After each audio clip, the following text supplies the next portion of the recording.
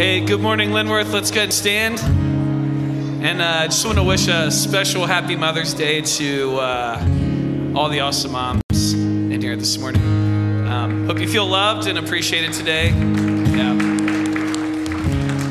And hope you guys, hope you gals get a chance to rest at some point today. So let's lift our voices to the Lord.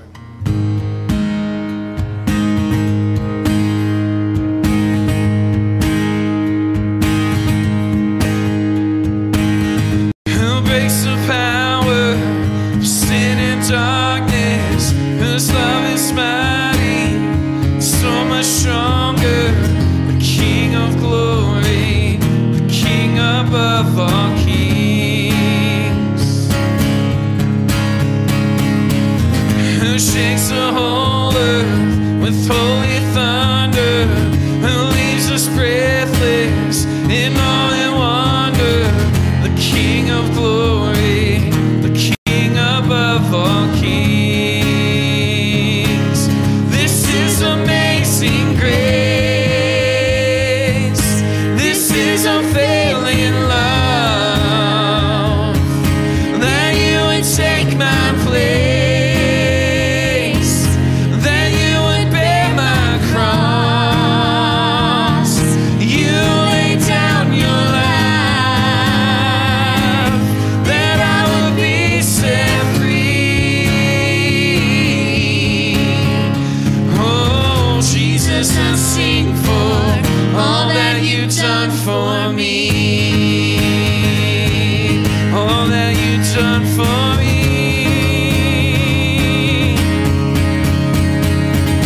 Who brings our chaos back into order, who makes the orphan a son and daughter. The King of glory, the King of glory, who rules the nations with truth and justice, shines like the sun in all of his brilliance. The King of glory, the King above all kings. Oh, this is amazing grace. This is unfailing love,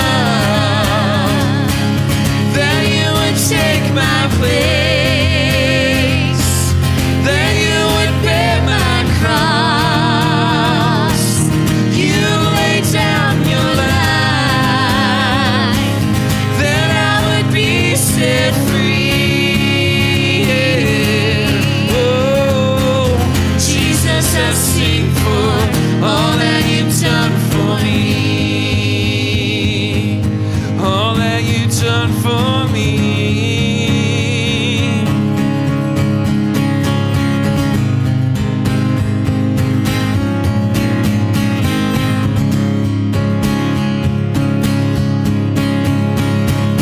Worthy is the Lamb who was slain, worthy is the King who conquered the grave.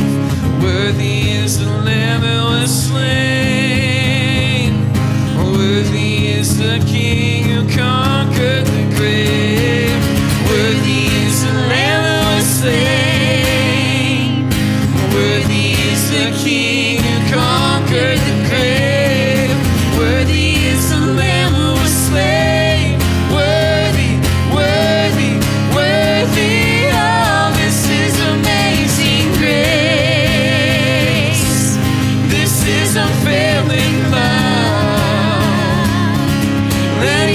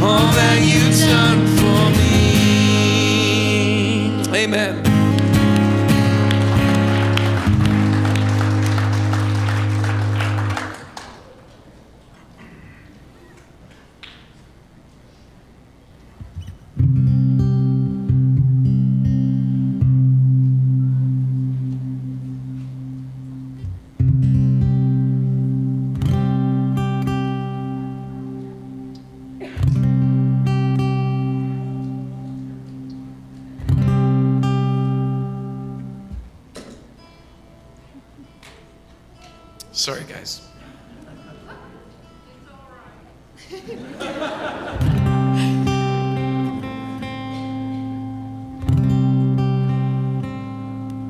If anybody knows me, this means I'm getting a new guitar next week, and I won't have this one anymore.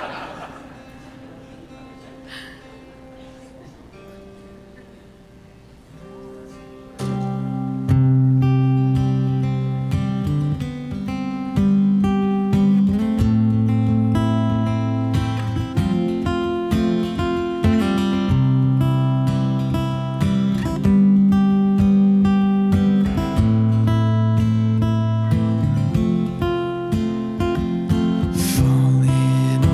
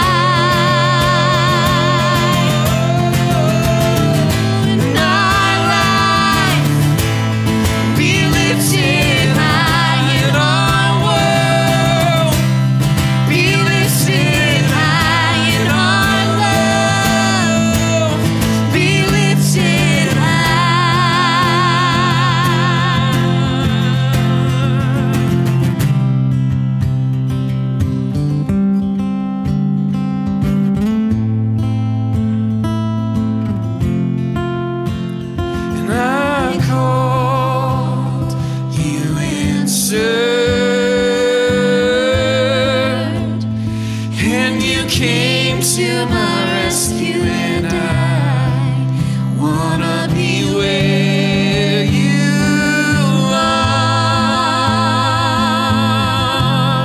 Oh, I called, you answered, and you came to my rescue, and I wanna be where you are.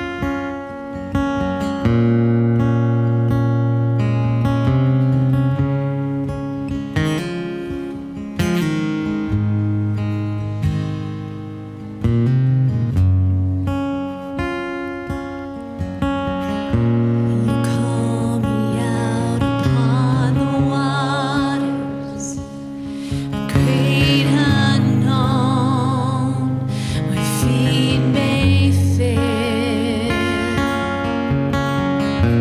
and there I find you in the mystery, in oceans deep, my faith will stand,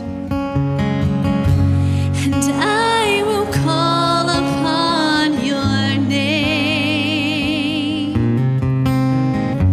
and keep my eyes above the waves.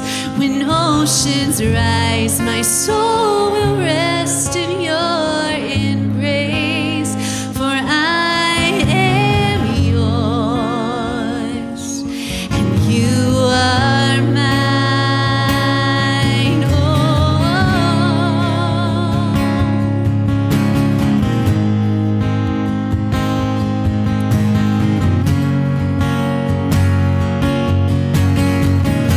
your grace abounds in deepest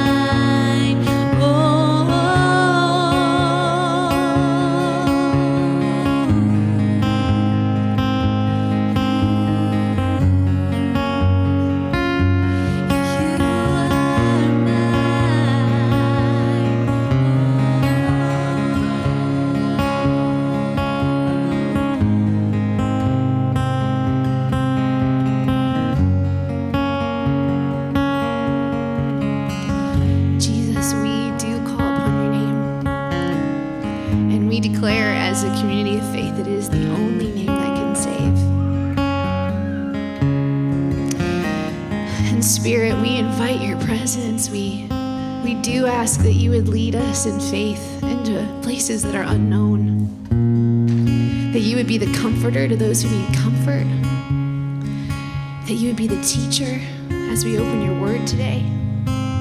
Spirit, we want you. We want more of you. We want to magnify the name of Jesus in the way that only you can. And so we just ask that you would come, that you would anoint our lips with praise, that you would open our hearts to hear and see and know truth, that you would soften us, that you would come. And we ask these things in the mighty name of Jesus. Amen.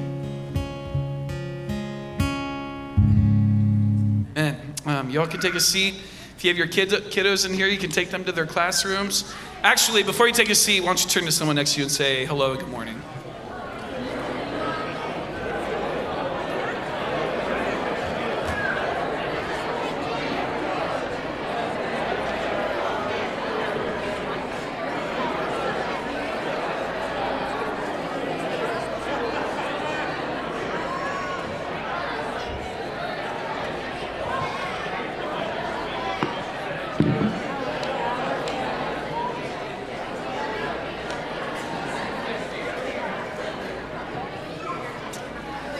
All right, well, hey, good morning, everyone. Welcome to Limworth Road Church. We're so glad you are able to join us this morning. I also want to say good morning and hello to those of you who are joining us online. As a reminder, you can follow along with the announcements here and also get some sermon notes in the YouVersion Bible app. If you don't have it, download the YouVersion Bible app, go to events, look for Limworth Road Church, and you'll be able to find all of that information there. For those of you who are new or who are visiting with us this morning, welcome. Thank you for being here. If you could reach in front of you and grab what we call a Connect card and just begin to fill that out with some basic information. And if this is your first time here, be sure to mark the box that says first time visitor on the front. And as well, on your way out today, stop by our welcome desk. We have a gift bag we'd like to give you as a way to say thank you for joining us today. It's got some information about the church along with a few other goodies in it as well. And then for all of us, don't forget, if you have any prayer requests, you can fill that out on the Connect card, and the pastors and staff pray through those each week. And all these cards can just be dropped off at our welcome desk or in the offering boxes that are out in the lobby. Well, we do have a few announcements here this morning. The first is that at the end of the month, on May 29th, we're going to have what we call a celebration service. So every time there are 5 Sundays in a month, which happens about 4 times a year, we as a community take time to stop, to pause, and to reflect on all that God has been doing in and through us as a church community. And so as part of that, we'll do our baby dedications, we'll do baptisms, we'll have some testimony stories from people here in our church. And so with that, if you have put your faith in Jesus, if you've taken that step to trust him, but have not been baptized, then we just want to encourage you to take that next step. Jesus, in some of his last words before he left earth, he commanded us to be baptized. And so we would encourage you to do that. You can write baptism on this Connect card, or you can email our office at office@limworthroadchurch.com, and someone will get in contact with you and follow up on that. Lastly here, we have some LRC news or some FYIs that we wanted to share with you. There's been quite a few things happening here, and just wanted to give you a couple updates. First, we are very excited to announce that we have hired Erin Hendricks as our new women's director. You can clap for that.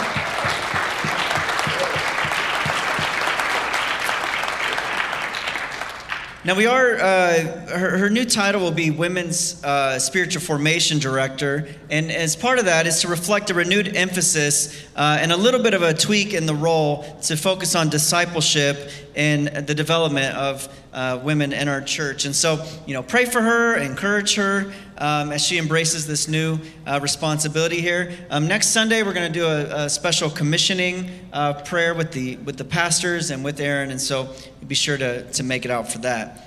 Next, as you know, for a little while now, we've been searching for a new worship director.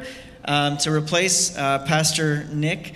And it's been a long process. We've interviewed quite a few people. Until recently, it hadn't been very promising. But actually, we are right now in the final stages of the interview process with a candidate here. His name is Caleb. And he is he's actually from the Columbus area. And he's actually from one of our sister churches. And so next Sunday, he's going to co-lead with David Root. And so we just want to encourage you to welcome him, to be nice. Don't scare him away, please. We're begging you. No, just kidding. He's a young man. We're very excited about him. And again, we're not quite. It's not official yet, but we are in those latter stages of the process with him. And the thing is that Pastor Nick has been leading here and serving us for over 10 years now. And even though he's not technically going away, he's still going to be one of our pastor's elders. He is not going to be on staff anymore and will not be obviously leading like he has been. And so it's going to be a significant change in the life of our church. And I think there'll be a process of it being hard for many of us. And so anyway, that's where we're at with that. Again, would encourage you to try to meet Caleb next week. Be nice to him. Again, please don't scare him away.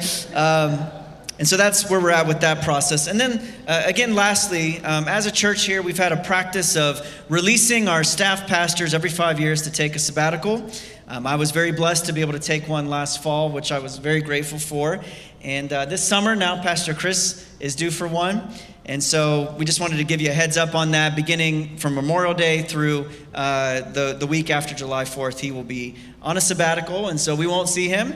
But it'll be good for him to rest and get some time away to study. And so just wanted to let you know about that. And then, as Nick said as he was leading, Happy Mother's Day to all you moms. Yes, let's clap for our moms. We know that today is a day to celebrate and to celebrate our moms, but we also know that today can be hard for many of us. We know, particularly in our church, we've had a lot of people lose parents in the last couple years, and so maybe you've lost your mom recently, or maybe it's been a while, but it's still very difficult. And or there's ones in our church who desire to be a mom and have not been able to do so. And so, again, we know that today comes with some mixed emotions, but I do want to, before Pastor Rich comes up to keep us going in the book of Titus, I want to just take a minute and pray for our moms. And so if you're near a mom and you feel comfortable, and if the mom feels comfortable, maybe stretch your hand out towards them, or you can lay hands on them while I pray for them here. Well, Father, we do want to lift up just all the women in our church today. God, we're so thankful for the role of mothers in our life. Lord, what a precious thing this thing we call family is. And it can be used for so much good, Lord. And we're so thankful for the roles that each of our moms played in our lives. We know that maybe for some it was not all that they wished it would have been. And for others, it has been such a great blessing. And so, Father, we lift up just our church to you today. We thank you for the moms. We ask you bless them. God, give them all the grace that they need. I pray you would cause all grace to abound to them so that they can fulfill this calling and this role that you've placed on their life, Lord. And for those who are maybe grieving today as they wrestle with the desire to become a mom that has not been fully realized, or for those who have lost their moms, I pray you would also cause all grace to abound to them, and that you would meet them. Holy Spirit, you'd come and you would comfort and bring peace. And so we commit all this to you in Jesus' name. Amen.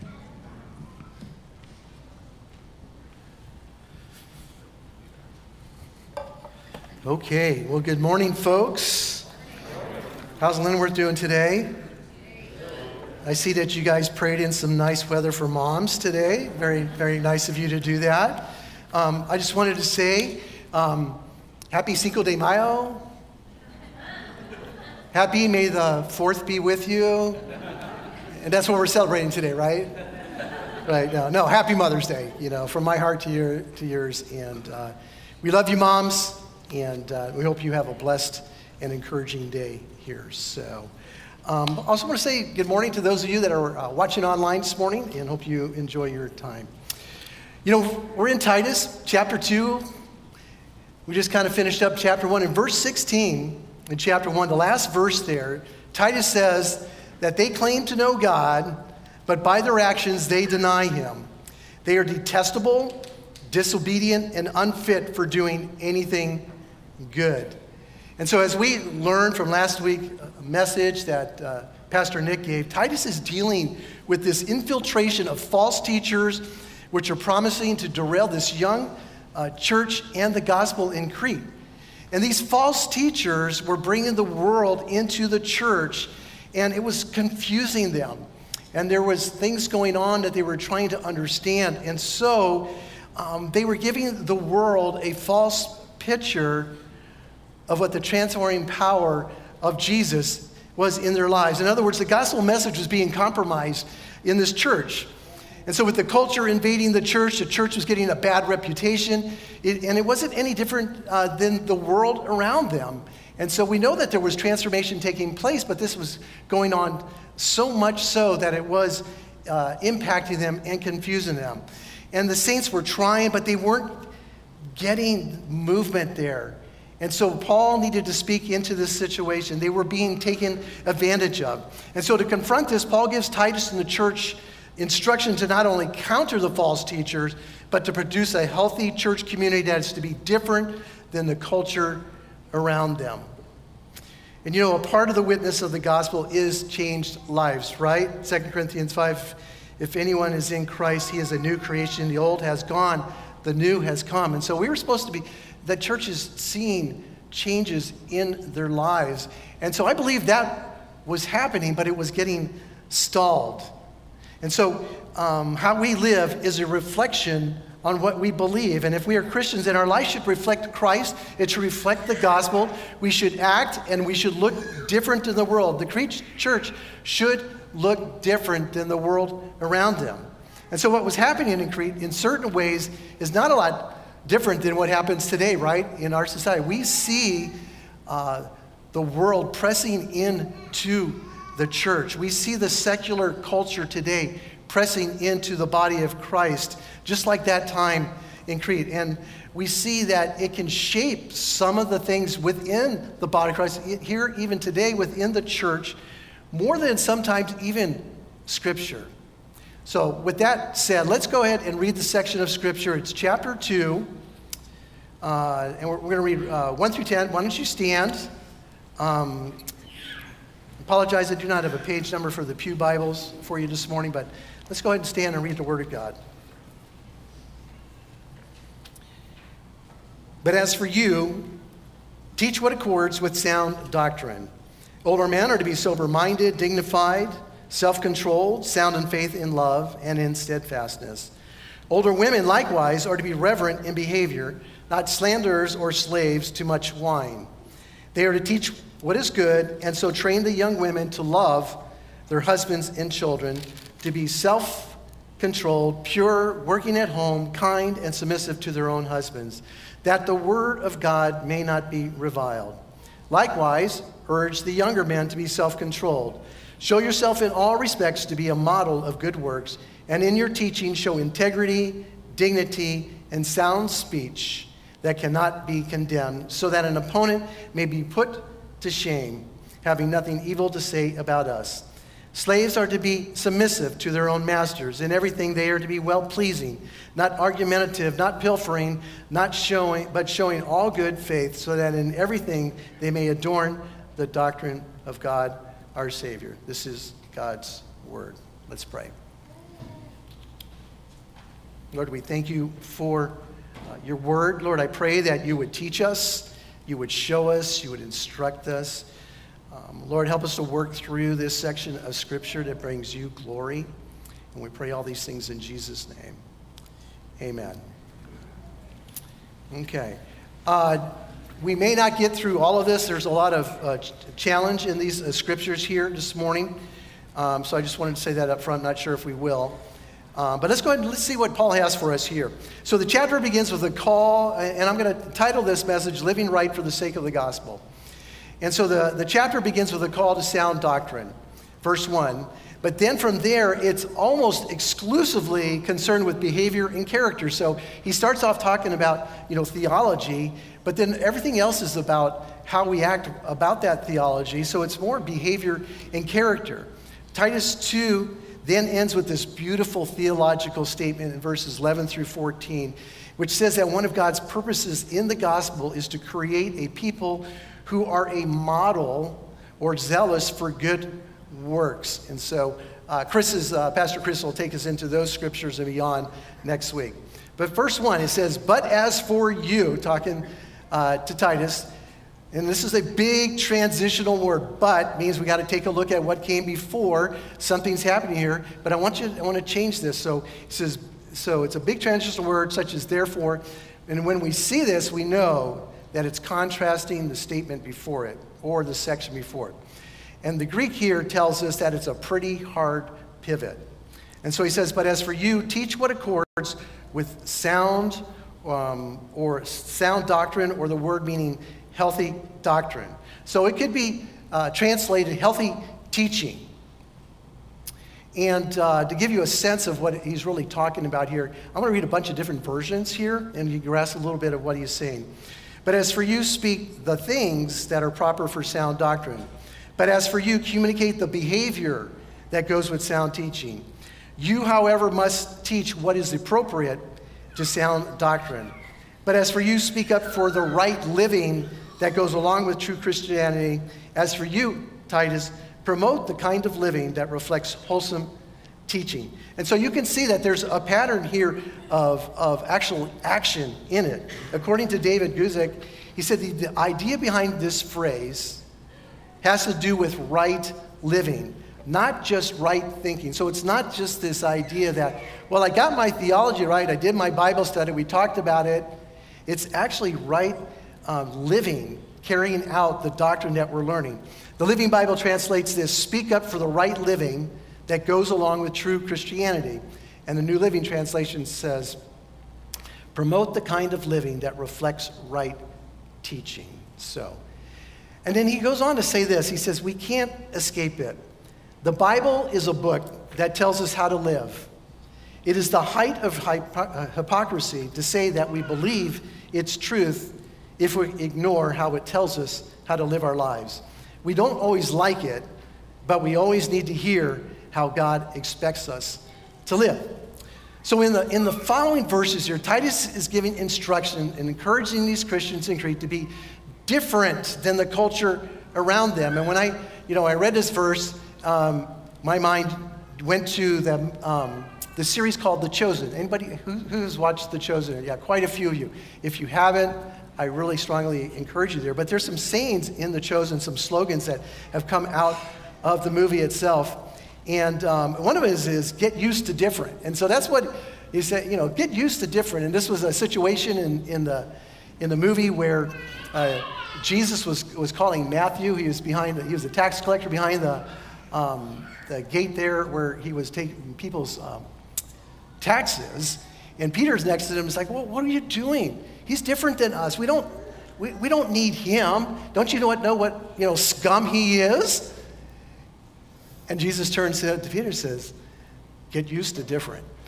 And so, and then there was another one. "I was one way, and now I am completely different. And the thing that happened in between was him."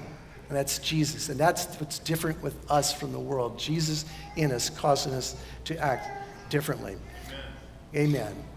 And so as we walk through these verses, it's very important that we grasp what Paul is instructing Titus to do here, because it's an instruction to us also. Remember, we transport ourselves, we look at the context, we look at who this was originally written to, and then we attach ourselves to this and see where it affects us into our lives. He's telling Titus to teach the people in the churches of Crete to live their lives in such a way that the truths of Christianity, the lived out doctrine, would be attractive to others for the sake of the gospel. It would bring people to Jesus.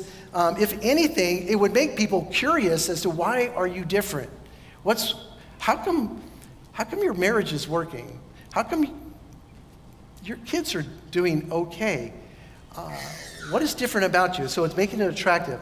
A quick aside to this, it's important to know that the word that Paul used for teach here, it's not the normal one that was used for teach. The word he uses here, it's the idea of teaching while living out your life throughout the day, rather than just a verbal instruction, instead of just him saying, do this. But it's actually living it out. And that fits with where we're going and the action that the different groups of people are supposed to be doing here. So, we are to live out the gospel, our faith, our changed lives. And so the push from Paul to Timothy, to the Cretes, and to us is this. If our lifestyle, if the way we live life fails to reflect the character of God, then in a sense what we're doing is we're neutralizing our testimony. Hey, you know, oh, you should get to know Jesus, and he's the greatest thing in the world. He's been the best thing in my life. He's made so many changes for me. And they're looking at you like, but you just talked about this person over here. But hey, I know what you do. And so we neutralize the testimony. You most likely have heard of the quote from Mahatma Gandhi. He said, I like your Christ. I do not like your Christians. Your Christians are so unlike your Christ. Or the 19th century German philosopher Heinrich Heine said this, show me your redeemed life, and I might be inclined to believe in your Redeemer. Ouch. So we are responding to the gospel in an active way by our lifestyle. The Christian faith is an active faith. We don't sit on a mountain and hum and do nothing. I mean, Jesus' last words are go. Make disciples. And so we have this active faith. So we might ask, what's the motivation to living out the gospel, this healthy gospel doctrine? Two things here. First, it's a response to God's grace towards us. God showed us a grace, and we're responding to him. We find this in verses 11 to 14, which I told you Pastor Chris will pick up next week. It says this, for the grace of God has appeared, bringing salvation for all people, training us to renounce ungodliness and worldly passions, and to live what? To live self-controlled, upright, and godly lives in this present age. Ephesians 2:8-9, for it is by grace you have been saved through faith. So this is our response. It's by grace, and this is not of yourselves, it is the gift of God, not by works that no one can boast. So our response is responding to Jesus, who did wonderful things in our life. Pastor J.D. Greer on this said this, the point cannot be emphasized enough. Christianity is not a to-do list of things to work harder on, and that's what we don't want to get out of this message this morning, but it's not a set of morals to master. It's not a set of rituals to adopt. From start to finish, it's a response to God's grace to us. And you know what's beautiful about these verses here and what comes out of this chapter is that this is a basic outline structure of discipleship for the local church. It's like a picture of what things can look like. It's like a multi-generational model for discipleship. Some people call this the Titus 2 ministry, if we're just focusing on the women, so you could look that up, there's Titus 2 ministries, or the Titus 2 mandate. But it's what should be happening in a community of believers, what we're going to walk into here. What Paul is talking about here is having life together as the body of Christ. I think we do a pretty good job here at Linwood with that, but I think this can be so elevated in our lives. He's describing a living, working model of the New Testament church in action, doing life together with others within the church, the older and the younger, working together in concert with the Holy Spirit to become more like Christ. It's what today we would call mentoring. Discipleship mentoring. And so as we walk into this, you're going to see how this looks and how this works. And mentoring, what is mentoring? Mentoring is when somebody takes somebody else, offers their guidance, or you spoken knowledge. And of course we have a model for this, right? Isn't it the way Jesus taught? It's the way he trained his disciples. He brought them everywhere. He lived life together with them. They weren't just sitting constantly at his feet and he was just lecturing them and they were falling asleep. Well, they did fall asleep a few times on the praying thing, but you guys remember that, right? But living, active, going from town to town. And that's how they were learning what it meant to be a believer in him. Paul did the same thing with Timothy and also Titus here. Paul shared the gospel by sharing his life. And he was real, he was vulnerable. He talked about, where his weaknesses were. 1 Thessalonians 2:8 is kind of a paraphrase of that. And it says, I share my life with you. So what are his instructions? Okay, verses 1 through 10. 5 groups that were in the church: older men, older women, younger men, and slaves or bondservants who were prevalent in that society, and therefore they were in the church. So different instructions for them. Some of them are overlapping in each group. And guys, you're going to have to bear with me here. There are like 27 different instructions dispersed through these groups, and there's no way we have time to go over all of them in depth. We're going to read through them, spend a little more time on others, on some more than others. So, anyways, maybe we should pray again. Okay, no, we'll go. So the first group Paul begins with is the old farts in the room. I mean the older men. And of course, that's anyone over 63. No, I'm not 62. But instructions for older men. Older men are to be sober-minded, dignified, self-controlled, sound or healthy in faith, sound in love, and sound in steadfastness. The NIV says, teach the older men to be temperate, worthy of respect, self-controlled, and sound in faith, in love, and endurance. And so, let's pick on the old guys. Why we typically think of older men, kind of sometimes being wiser, more mature, stronger in faith. Those that get up in the years, sometimes they really doesn't fit those expectations, right? And the hope is that with the passage of time, experience of life, we gain wisdom. At the old age, we just have so many good things to say. But it was pretty interesting, and everywhere I turned in kind of studying this section of scripture here, it was always said or assumed that the default to becoming older was to become critical, cynical, cranky, negative, or even lazy. And, I had to chuckle because that is one of my greatest fears, is to become a cranky, old, grumpy man. And why it scares me, because I have tendencies. I do. Tired and hungry, grumpy. Coming out of surgery and healing, grumpy.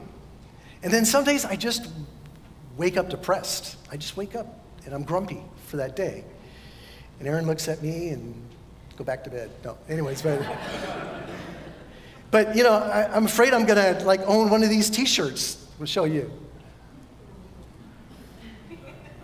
I never dreamed that one day I'd become a grumpy old man, but here I am killing it. So guys, that's not what we want, okay? It doesn't have to be this way. And I know, I know that and I know wonderful older gentlemen full of life's wisdom as well as women to pass on to the next generation. They're right here in this room. We have wonderful older men, older than me, that are carrying on what it looks like to have these qualities in their life. And those are the guys younger guys you want to seek out. So older guys, you want to work on these things, all right? Ultimately, the message is don't stop. You have a lot to give. Pass it along to the next generation of believers. Let's look at Paul's instructions to older men, how they are to be and live in order to pass on to the next generation. So let's go through that list a little bit. Some of them are self-explanatory. Others I'll just kind of touch on. So hopefully I can get through them quickly. Older men are to be sober-minded or temperate, means avoiding extravagance or overindulgence in any area. A temperate person keeps things in balance within limits. Dignified or worthy of respect Comes from a term that usually refers to people or things that are majestic. So, you guys walk, the older guys, just be majestic, okay? I don't know if that's majestic. On the negative side, though, it means to avoid becoming frivolous, trivial, tedious, or superficial. So on the positive, a dignified person is worthy of respect. Self-controlled, sensible. It means moderate, prudent, modest, restrained, and disciplined. And it's the only term where the apostle applies this to both genders and every age. So everybody, self-controlled and sensible. Got it? Okay. Sound in faith is literally wholesome in faith. Sound in love refers to a healthy agape love, which is other-focused, exercising of the will kind of love, best shown to us by Jesus. Sound in steadfastness or endurance in the ESV.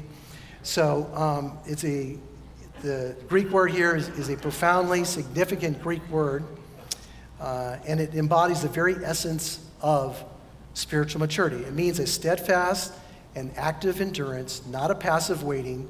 Older men are not to just patiently wait around until they pass on to the next world.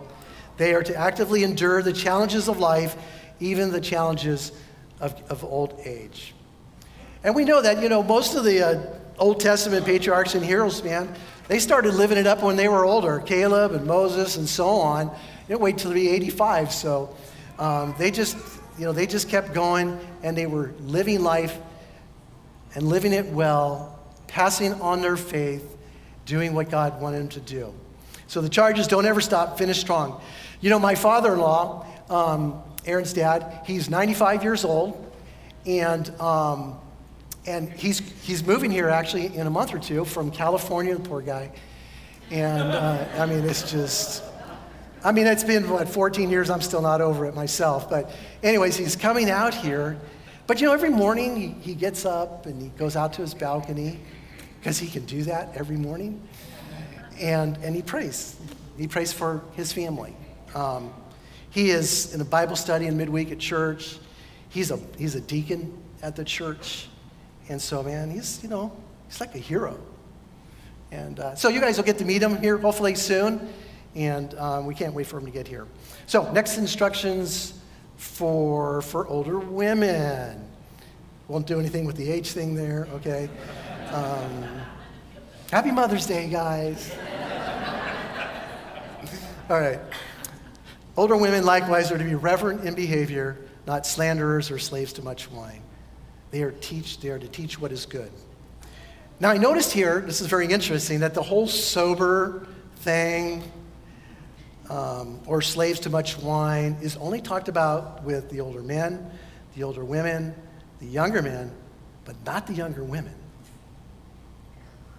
I don't know if it has to do with maybe running a household, having kids, maybe a job, a husband, and that. So anyway, you can draw the conclusions there. Not saying anything. So Paul uses some different terms, but also says likewise. And so it's suggesting like some of the same things that he talked about the older men, they're going to kind of come into with the older women.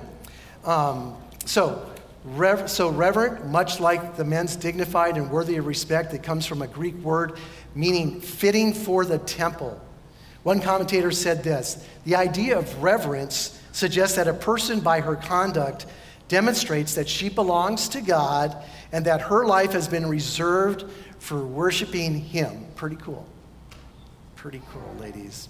Not slanderers or being truthful. It's a very, very strong word. The word slanderers is the same word used for devils, the devil, diablos.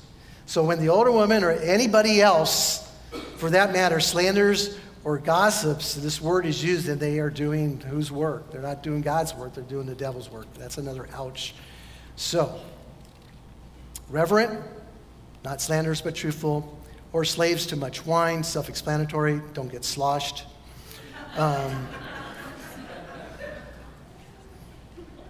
They are to teach what is good.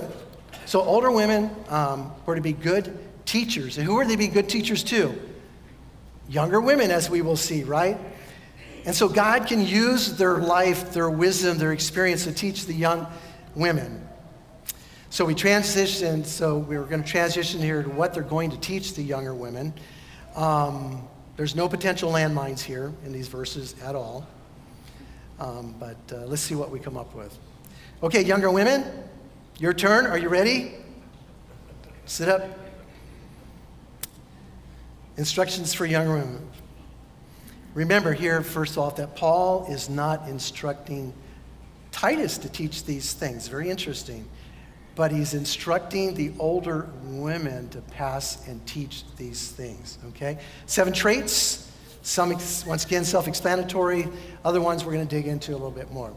So, they are to teach what is good, and so train the young women to love their husbands and children, to be self-controlled, pure, working at home, kind, and submissive to their own husbands, that the word of God may not be reviled. So here we go. So we train the younger women, verse 4, to love their husbands and to love their children. Now that's kind of, do you read that? Do you just go, oh, nobody, isn't that kind of weird to you? They have to be trained to do this? Well, here's the deal. Always, when you read scripture, look in context, see what was going on. We kind of talked about that church there. There was some weird stuff going on. There was some weird stuff being taught and brought into the church by these false teachers. And some of it had to do with this of leaving and isolating. And so it was just weird. And so he's talking to the young women here, or the older women to talk to the younger women is like, no, you need to work on loving your husbands, work on loving your children. That's what God wants you to do. Next one, number 3, was next is to be self-controlled, verse 5. We see that for all groups, so that's nothing different. The next thing was pure, and it comes from the Greek word hagnos, which means is usually translated holy. So there's a lot of things that are being passed on to the younger women. And then number 5, workers at home. Now this can throw some people. Writing on this in his commentary on Titus, Chuck Swindoll said this: Paul did not write this to prohibit women from working outside the home. We see in the New Testament that some, such as Lydia and Priscilla, Phoebe and Junia, worked and traveled and had influential leadership roles in ministry. And so we have too many examples of this happening. So let's continue to work through this. Many feel that the best rendering is the NRSV of this rare Greek word that is used. I won't even try to pronounce it. But it means it's good managers of the household. And the term here, the noun, also means, so is homemaker, but this is what it translates to. It's picturing a woman, all right, in the same sense as, Proverbs 31, the crown jewel of women described in Proverbs 31. Don't get into the pile, guys. Don't get into the pile here, okay? But that woman, she is powerful, industrious, resourceful partner to her husband, fully engaged in cultivating her family's well-being, taking care of that household, and building a family legacy. My wife's not in here. She's watching the kids right now, and I think she's the Proverbs 31 woman, if I may say so myself. She is a good manager of the household. She's a homemaker. She shows love to me. She manages, as I already said this, our household. She counsels other women. She mentors younger women and others. She is a mother and she's a grandmother. She's raised children. She has owned and cultivated 3 different businesses. She has worked professionally in the commercial design world, and she has partnered with me in ministry for over 25 years. And so I see a picture of what this can look like. For me, it's front and center. It's my wife, and I'm proud of her. Happy Mother's Day, girl. The Finish, one commentator said this, that Paul is not putting Cretan Christians, and for that matter, current Christians, under marital house arrest. But as the NRSV recognizes, it's calling them to diligence in and full attention to the ordering of household matters. So there is a job to be done there. There is no denying that God has given moms a particular responsibility in the home. And she has given the husband particular responsibilities as a husband. And one of those things is in the home and taking care of that household. Okay, next section is to be kind. So, be nice, ladies. All right? Boom, done. Got that one. Okay. And to be subject to their husbands. And so this is the next fun part of this scripture here. Nick? Yeah. Why? Why am I doing this? I do the short straw. Okay, all right. So what does that mean? But so much can be said about this. But when it's fully understood, it is amazing. It's beautiful, and it's God's perfect plan. I can't, dig in really deep, but I'm going to say a few things here. First, we have to realize that marriage is a partnership with two people, right? Assigned with different roles given by God. And the husband does his part according to Ephesians 5 by doing what? He loves his wife like Christ loves the church, which means putting her wants and needs ahead of his own to the point that he would lay down his life for her. So he's loving her sacrificially, Jesus being the example, a servant leader.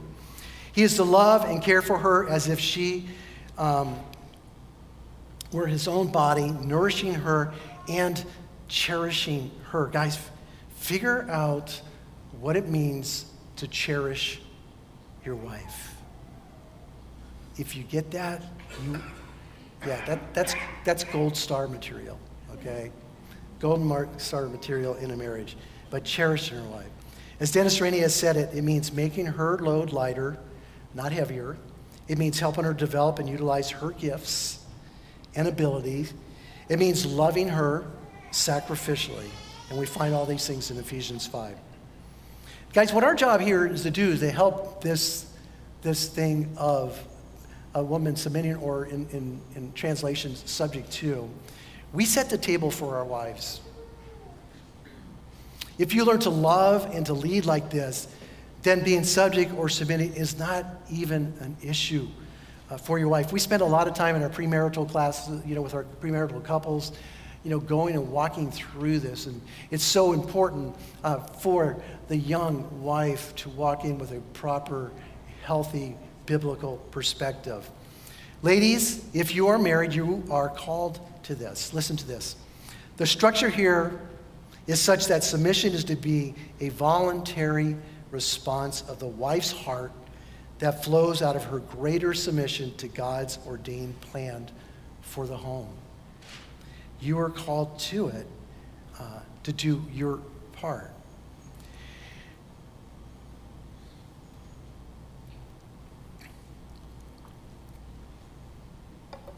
Let me continue by saying this. Supporting your husband, being subject or submissive to his leadership, is a choice to complement him. I mean, right in the beginning, God knew us guys, we needed some help. We needed a helper. We needed to be completed. And so to complement it does not mean that you are inferior. It does not mean that you lose your identity. It doesn't mean that you set aside your gifts, you ignore your gifts. It means cooperating with your husband as he seeks to lead your marriage and family. And so it's a choice. You make the choice to do this. And it says in the book, Preparing for Marriage, and when a husband and wife are fulfilling these roles in marriage, they honor God, they glorify him, which is one of the purposes of the institution of marriage. All right, so background. What does this look like? What does this practically look like? Well, if you can think of a marriage kind of as a dance, okay? A couple moving as partners in step with one another, and if they're fulfilling the roles, it's a beautiful dance and it works, okay? The husband leads by loving his wife like Christ loves the church, puts her wants and needs ahead, lays down his life for her. She responds to this sacrificial, loving servant leadership by voluntarily submitting to his leadership, which is a divine calling from God and direction from the Lord. And so when it's playing out in a marriage, I agree with what J.D. Greer said when discussion, what he had to say about this. He said, in fact, I love my wife like Christ loves the church. If I love my wife like Christ loves the church, I will voluntarily lose 9 out of 10 arguments about preference, because I'm always putting her needs and wants above mine. Ultimately, for me, my marriage to Erin means so much. I don't need to get my way on those minimal things. I mean, really, I'm just talking about me. Who cares, right? Now, with big things, we have, right? Okay? And that's how our marriage works. We're coming up on our 40th wedding anniversary, and we were talking about this. Like, what is, she knew I was teaching on this. I said, what does this look like? I really can't remember, I can't remember a time where we got to a point where I had to put my foot down, so to speak, and make the final decision. We know there are some in there, and of course, those things come up. We just couldn't remember because of this dance and realizing where God put us. And so we talk about these things, and not into minutia, because there's a lot of things like, hey, well, whatever you want, that's fine, that's cool. I mean, I really don't care. I just want the marriage to be right. And for her, she defers to me like, okay, that's fine, just go ahead, and it's like, So we have this mutual thing going on. I defer stuff to her taking care of the home, as she is instructed to. She's very smart, she's intelligent, she can handle all that stuff, and I don't need to be in the minutia with her on those things. My marriage is more important than that. Now, I may give my opinion, right? Maybe too much. But I'm just that way. I'm an opinion. I see something, I remark on it, and I go, okay. So that's a little bit of our dance here. But, I don't stay there with it. So we talk about it, we defer to one another. But we take seriously also the command in Ephesians 21. It says, submit to one another. Submit to one another out of the reverence of Christ. And even in Ephesians, it talks about, for the women, submitting to your husband as unto the Lord. So everything is wrapped up within honoring God in this. Okay. So what is the reason Paul gives these instructions here? Why all this? With all that said, we cannot forget the why. He very conveniently tells us. The why Titus is to teach what accords to sound doctrine. The why older men are to be sober-minded, dignified, self-controlled, sound in faith, love, and steadfastness. The why older women likewise are to be reverent in behavior, not slanderers or slaves to much wine. They are to teach what is good, and so train the young women to love their husbands and children, to be self-controlled, pure, working at home, kind, submissive to their own husbands. Why is it? So that, you're going to see that so that 3 times in this section of Scripture, so that the Word of God may not be reviled. You're different, folks. Great Christians, you are different. We don't want the Word of God to be reviled here, or in the NIV, so that no one will malign the Word of God. All right, so now, time to shift. Younger men, you thought you were out of this, right? Nope. Not a whole lot here, but there's enough. Likewise, urge the younger men to be self-controlled or sober-minded, okay? So Paul keeps using this likewise, which is a linking word again. It's linking to all those things he's already talked about, even with the older men, the older women, and the younger women. I think I got that right. And it shows that what the young men need to learn isn't all that different from what they are.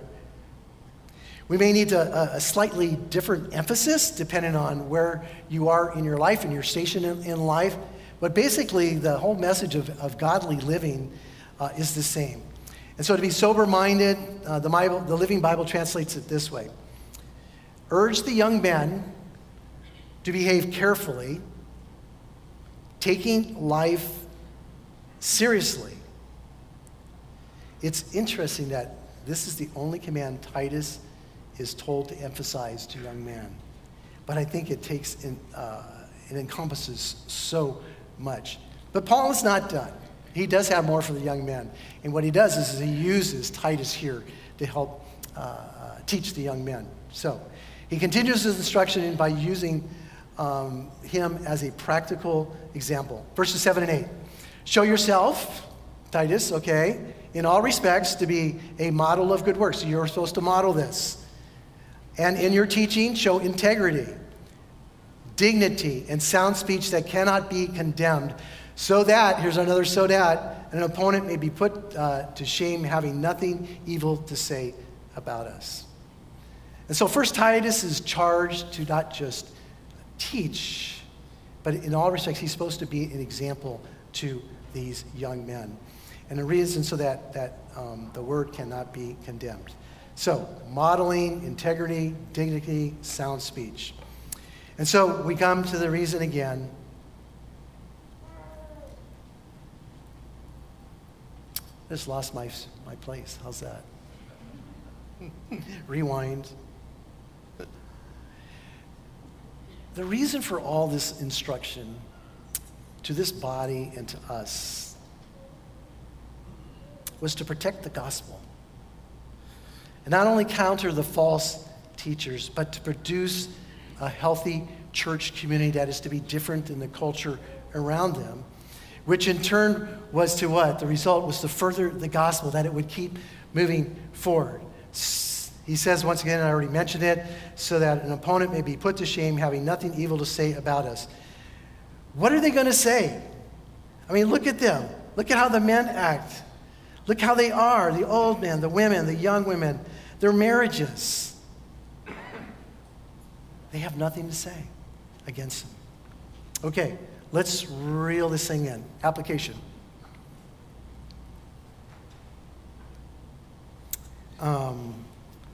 I don't think I'm going to have enough time to get to the last part of it. The slaves and bondservants.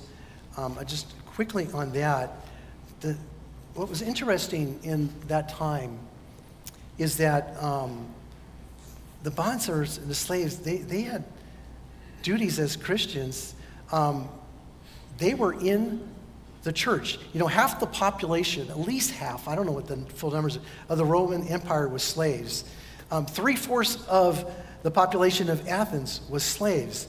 And the instructions that Paul is giving to them in that situation that they were in had to do with them being in a church. So, you know, the Christians there, the people outside of the church, man, they had to be shocked because there was the slaves and masters both in the church, okay? They were in this social setting of a church service. And that also meant that a slave might go to church and be one that could be an elder over his own master. I mean, it was that radical in it. So, real quickly, the bondservants to be submissive to their own masters and everything. They're to be well-pleasing, not argumentative, not pilfering, but showing all good faith, so that in everything they may adorn the doctrine. So they may adorn the doctrine of God, our Savior.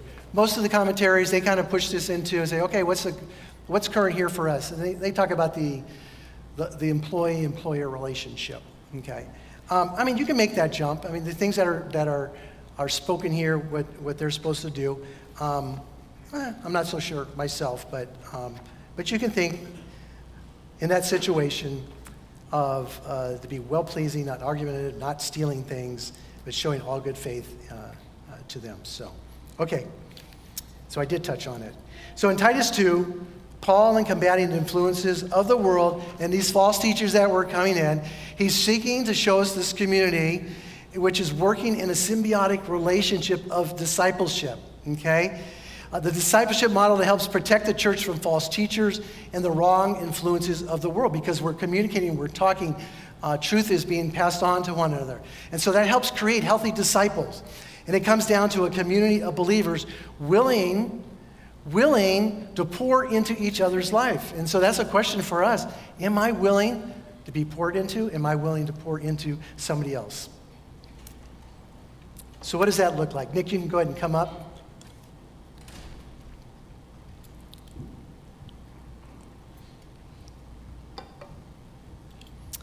It looks like this: older men and older women teaching younger men and younger women. Younger people seeking out the advice of older people, and older people setting an example to younger people. Tim Chester in his commentary said, if you are young, find somebody to disciple you. If you are old, find somebody to disciple. If you consider yourself somewhere in between, then do both. Then do both. And can I tell you that in many ways that this is happening here at Linworth? You know, I'm proud of you guys, you know, to see this happening, but we can do so much more, so much more. One of the thrusts in moving forward of the men's ministry, and I know even of the women's ministry, is to help facilitate mentor relationships and getting the generations together. And so we hope to see more of it in the future by helping to facilitate and train in that. Folks, we need each other, don't we? Doesn't matter how old we are. Doesn't matter what our marital status is or how long we've been known the Lord. And I would say even here, you know, some of this is, you know, younger women or, you know, if you're single, you think, well, all these instructions about being married and everything like that. No, there's so much more here for you. You can pour into so many people's lives, even as a single person. God has designed us in such a way that we need healthy, intentional relationships to be and to strengthen and equip us for each session of our life. Life-to-life relationships, fueled by the Holy Spirit, grounded in His Word, and enabled by God's grace. Amen? Amen.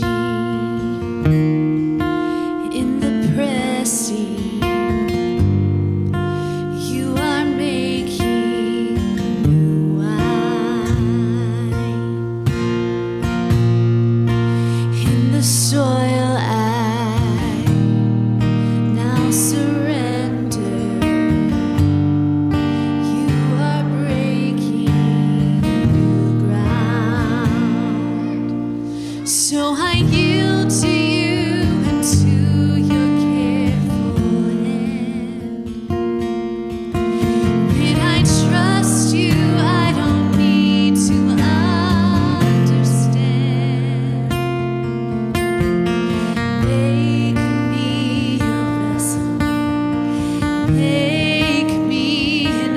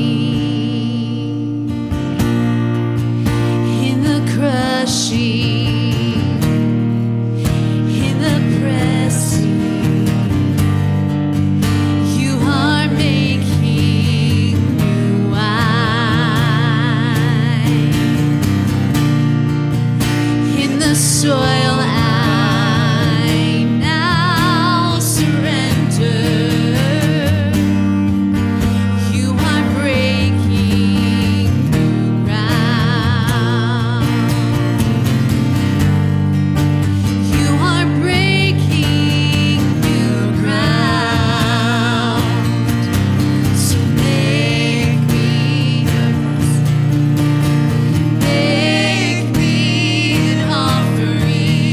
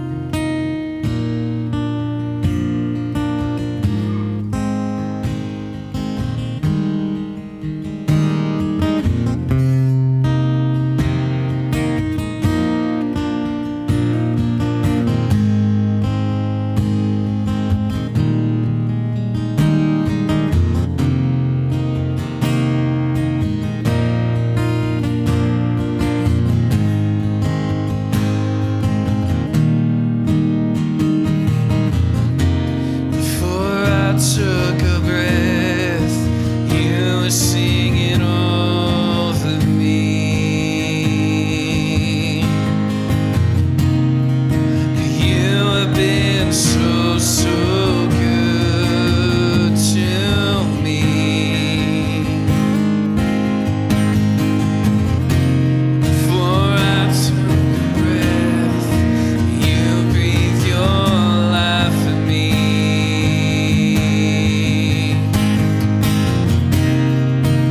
You have been so, so kind to me.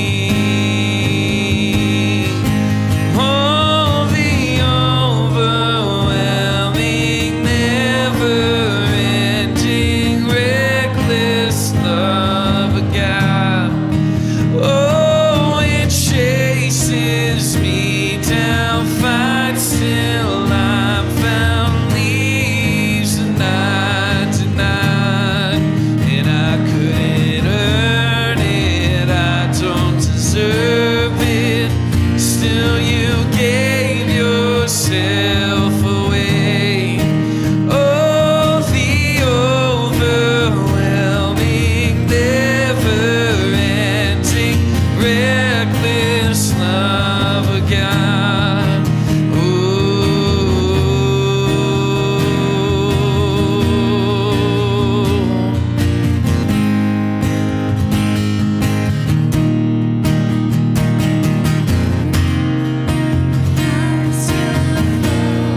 Still your love far from me. Oh, you have been so, so kind to me.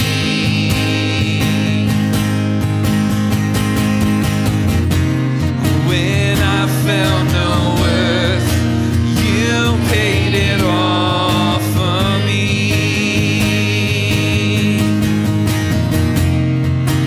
You have been so, so good to me. No, the overwhelming, never-ending, Reckless love of God. oh, it chases me down, fights till I'm found, leaves the 99, and I couldn't earn it, I don't deserve it, still you gave yourself away. Oh, the overwhelming, never-ending, reckless love of God.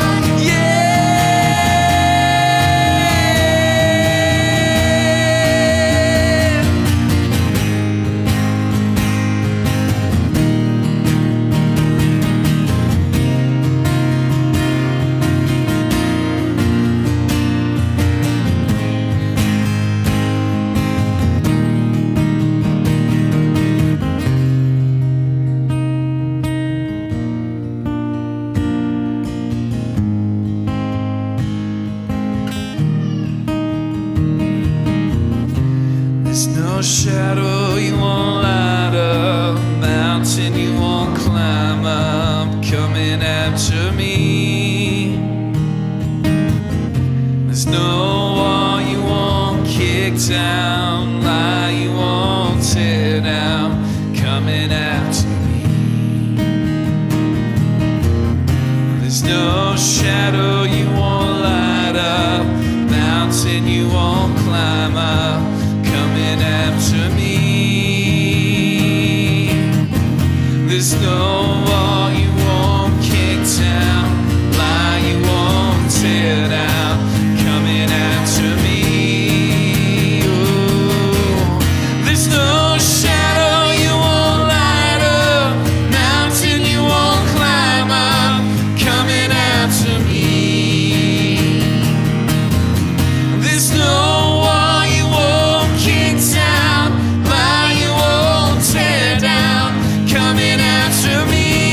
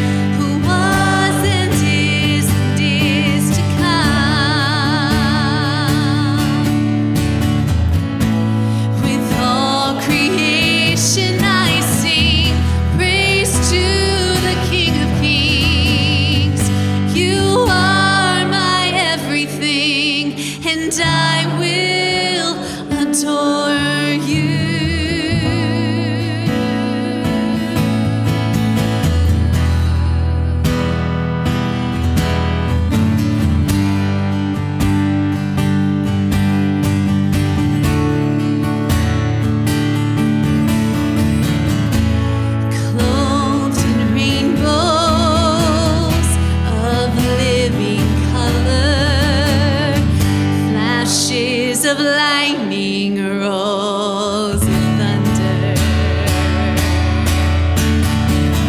Blessing and honor, strength and glory and power be to you, the only wise King.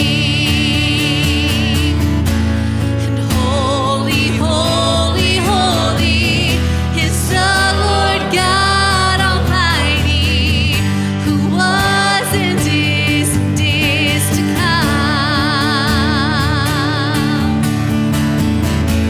With all creation I sing praise to the King of Kings. You are my everything, and I will adore you.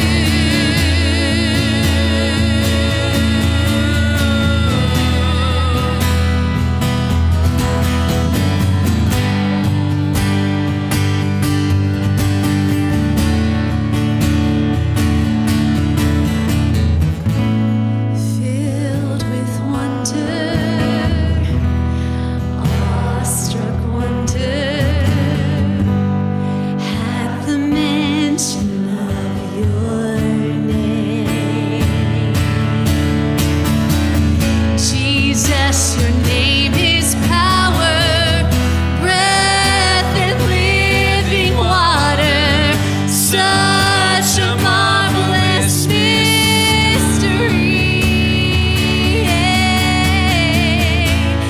Holy, holy, holy is the Lord God Almighty, who was and is to come.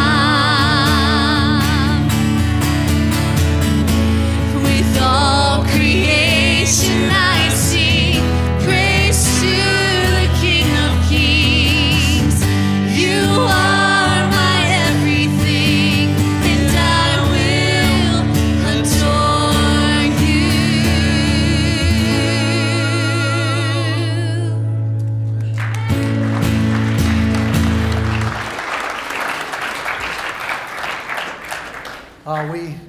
We adore you, Jesus. Thank you for all that you're doing here in the lives of all of us. We have the Holy Spirit in us to guide us and direct us. And, after today's message, I just want to challenge you guys a little bit to begin to think about opening your life to somebody else, right? Pray about who God, might bring into your life to walk alongside of. You might want to just approach them and ask them. Doesn't have to be a lifelong endeavor. I've come alongside many young men, and it's just for a short season. And I tell you that one of the blessings of mentoring and being involved in somebody's life is it's always that you always get so much more out of it than what they do. Because God continues to teach us until we're with Him. We're on this journey of being taught by Him. And God can use an older man or a younger man, an older woman or a younger woman in your life to encourage you and to help you to grow. So I hope we continue on and we are hoping to create some opportunities for some mentoring to take place. And we hope that you take advantage of that. So let me go ahead and raise your hands for a blessing, if you're comfortable. My favorite, number 624. The Lord bless you and keep you. The Lord make His face shine upon you and be gracious to you. The Lord lift up His countenance upon you and give you peace. Amen. Mothers, have an amazing, amazing today. Eat way too much food and too much sugar. There you go.